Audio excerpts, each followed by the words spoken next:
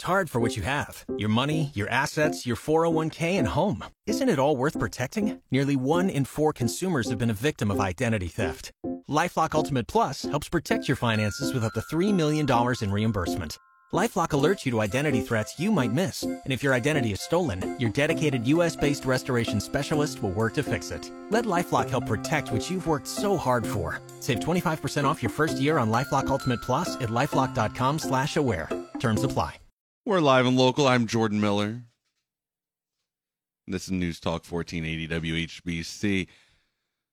It's Wednesday now. The Hall of Fame weekend is over. Things are settling down. But how did the Hall of Fame do over the weekend?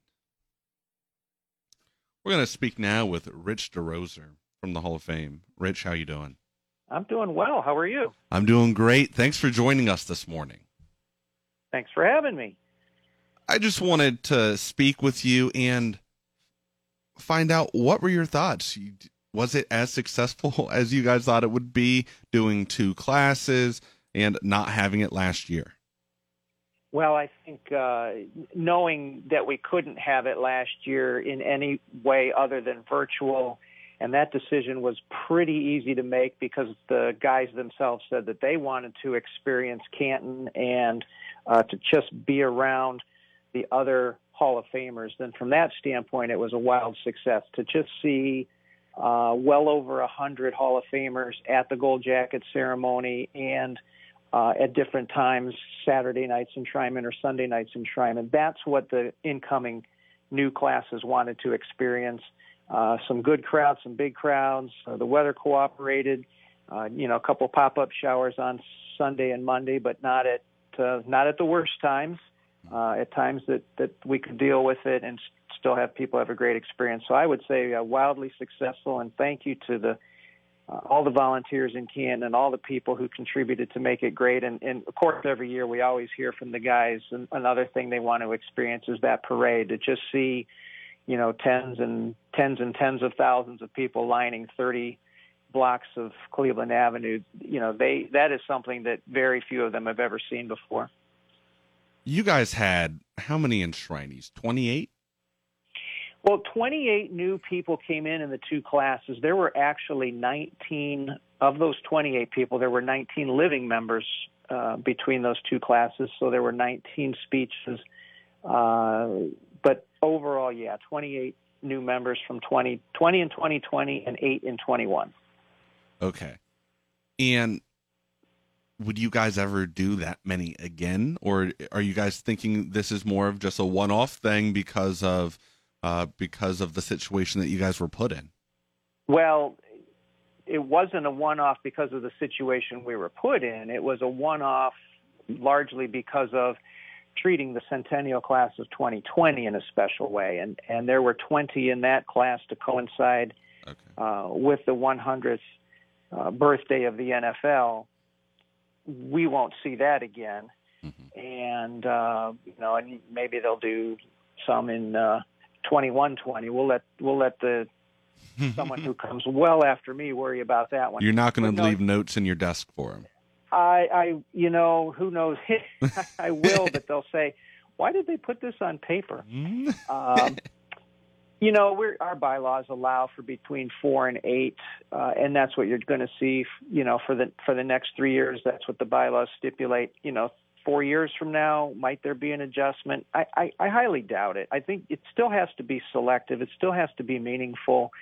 I think that's what the event is built to support and have people want to stay for the duration of it. I think the shortened speeches this year contributed to a lot of fan satisfaction. Saturday night, even with a dozen speeches and all of the fanfare that went with it, it was over by 11 o'clock, and on Sunday night, it was over by 10 o'clock. So, that's what fans want to have happen too, is to be able to experience and stay for the duration and not get antsy and say, gosh, this is just going too long. Yeah, because I've been in the seats before where they're 35, 40-minute long speeches. Right. And, Peyton Manning, amongst a handful of others, made comments about, I've only got so many minutes to speak. But you know what? Peyton packed in plenty in the roughly 9+ minutes that he went, and several of the guys went well over the 8 minutes. We had talked about playing music to play them off the stage at 8 minutes, but we didn't do that for anybody. We knew, we had copies of their speeches, so we knew they were winding down and wouldn't filibuster for another 20 minutes. So many of the guys went into the 9 and 10 minute range, but it still felt right.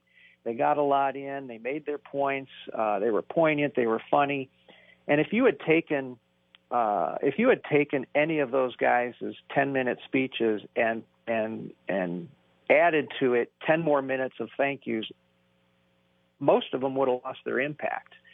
And having them have to refine it over and over is what made them partly what made them special. Now, I do have a question, and it might be public knowledge already, and I might just not know about it. How do you guys go about picking the teams? How was it the Cowboys and Steelers this year? I know last year, they were to play, but how do you guys year after year decide what two teams you're going to pick? That's a great question, and by and large, it does coincide with somebody who is in that class going in. So the class for 2022 will be selected in Super Bowl week, and when we'll look at that group and just for let's fast forward a year and hope that Joe Thomas from the Cleveland Browns is elected in the class of 2023, and if he is, I would be willing to bet a paycheck or two that we will extend an invitation to the Cleveland Browns to be one of the two teams. And that's how it was. When the Centennial class of 2020 was picked, there were 3 members of the Steelers and 2 members of the Cowboys as part of that team. And so for that reason, we contacted those teams and said, would you like to be part of the game? And both said yes. And when the 2020 game was canceled, asked them if they would come back for 2021. And both said yes. So when we get that group of guys for the class of 2022, we'll look at, what teams they represent. And if there happens to be more than one from any, more than one guy from any particular franchise, that's the first one we'll call and say, do you want to be part of that weekend and bring your whole team in for the game? So that's largely how it works. And if there's not a direct and natural connection that way, there are teams that have said that they do want to play this game, and there's others, quite frankly, who aren't as eager to play that extra preseason game. But I also say, moving forward, now that the NFL season is changing, those preseason games are going to be more valuable to the teams than maybe they were a few years ago when it was the 5th game. A lot of coaches think 4 is enough, 5 may be too much. It's just another opportunity for guys to get hurt. But when you're only playing 2 or 3 preseason games, you are going to want to have the Hall of Fame game give you an extra opportunity to look at guys and make the decisions that these coaches have to make. So I think the Hall of Fame game is actually going to be more coveted as in the years going forward.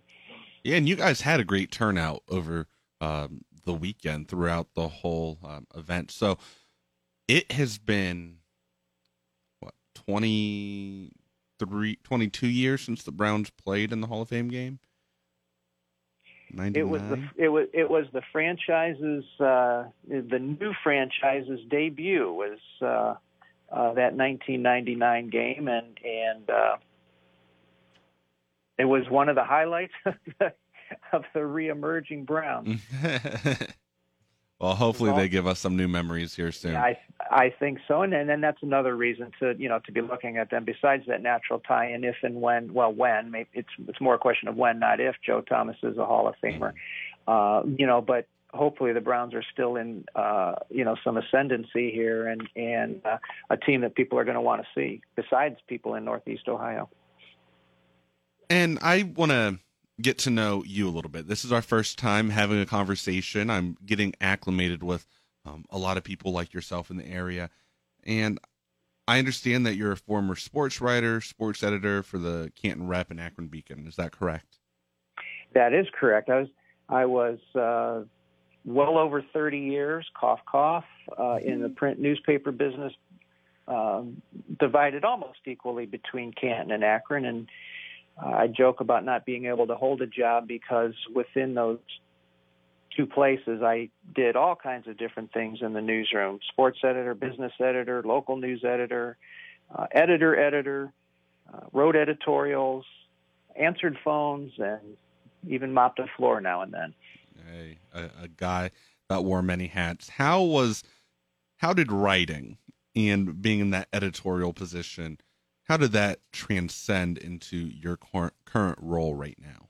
Well, I do a lot of writing for the Hall of Fame. Our website, we try to get some fresh content on there every day, and myself and some others here are writing that content. We feature some of our Hall of Famers throughout the week, and then particularly on Sunday night, we launch a new series each week called the Gold Jacket Spotlight, where we put one of the Hall of Famers, one of the older guys, maybe hasn't been featured in quite some time, just kind of bring them back out and reintroduce them to a new audience, hopefully a new audience of fans, to appreciate things that some of the older guys did. You know, our oldest living Hall of Famer is Charlie Trippi, who is 99 and, played in the 40s.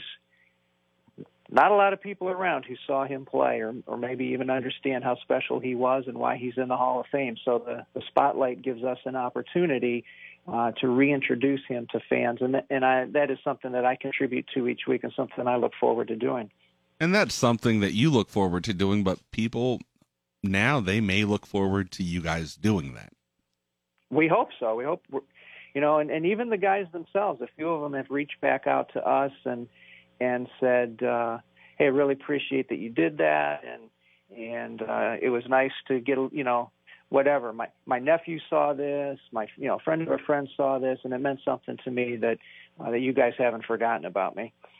Well, that's awesome. That's awesome. Does he still come to the Hall of Fame, or when did he stop making his trips down? Do you know? You talking about Charlie Trippi in particular? Yes. Boy, I'm not sure the last time he's been here. I don't think he's traveled much lately, and COVID certainly kept a few people away. Jim Brown's always been a great ambassador of the Hall and an annual visitor, but he stayed away this year because of concern over traveling when COVID was going through another spike here that we're all dealing with right now, and there were a few like him who chose not to travel this year, but they do really look forward to coming to Canton because they know the kind of reception that they're going to get from the fans here, and they love to be introduced before the enshrinements. Some participate in the parade every year. Certainly, we'd like to get more of them back, and some of the younger guys coming back. And I think that's something that Peyton and a couple other of the speakers alluded to is carrying that torch forward to keep football history in the minds of the fans, and to not forget about the older guys. All right. Pro Football Hall of Fame's Rich Desrosiers. Thanks for joining us, Rich. Hey, thanks for having me. Appreciate the opportunity. And again, thanks to all the people at Canton who made this a great weekend.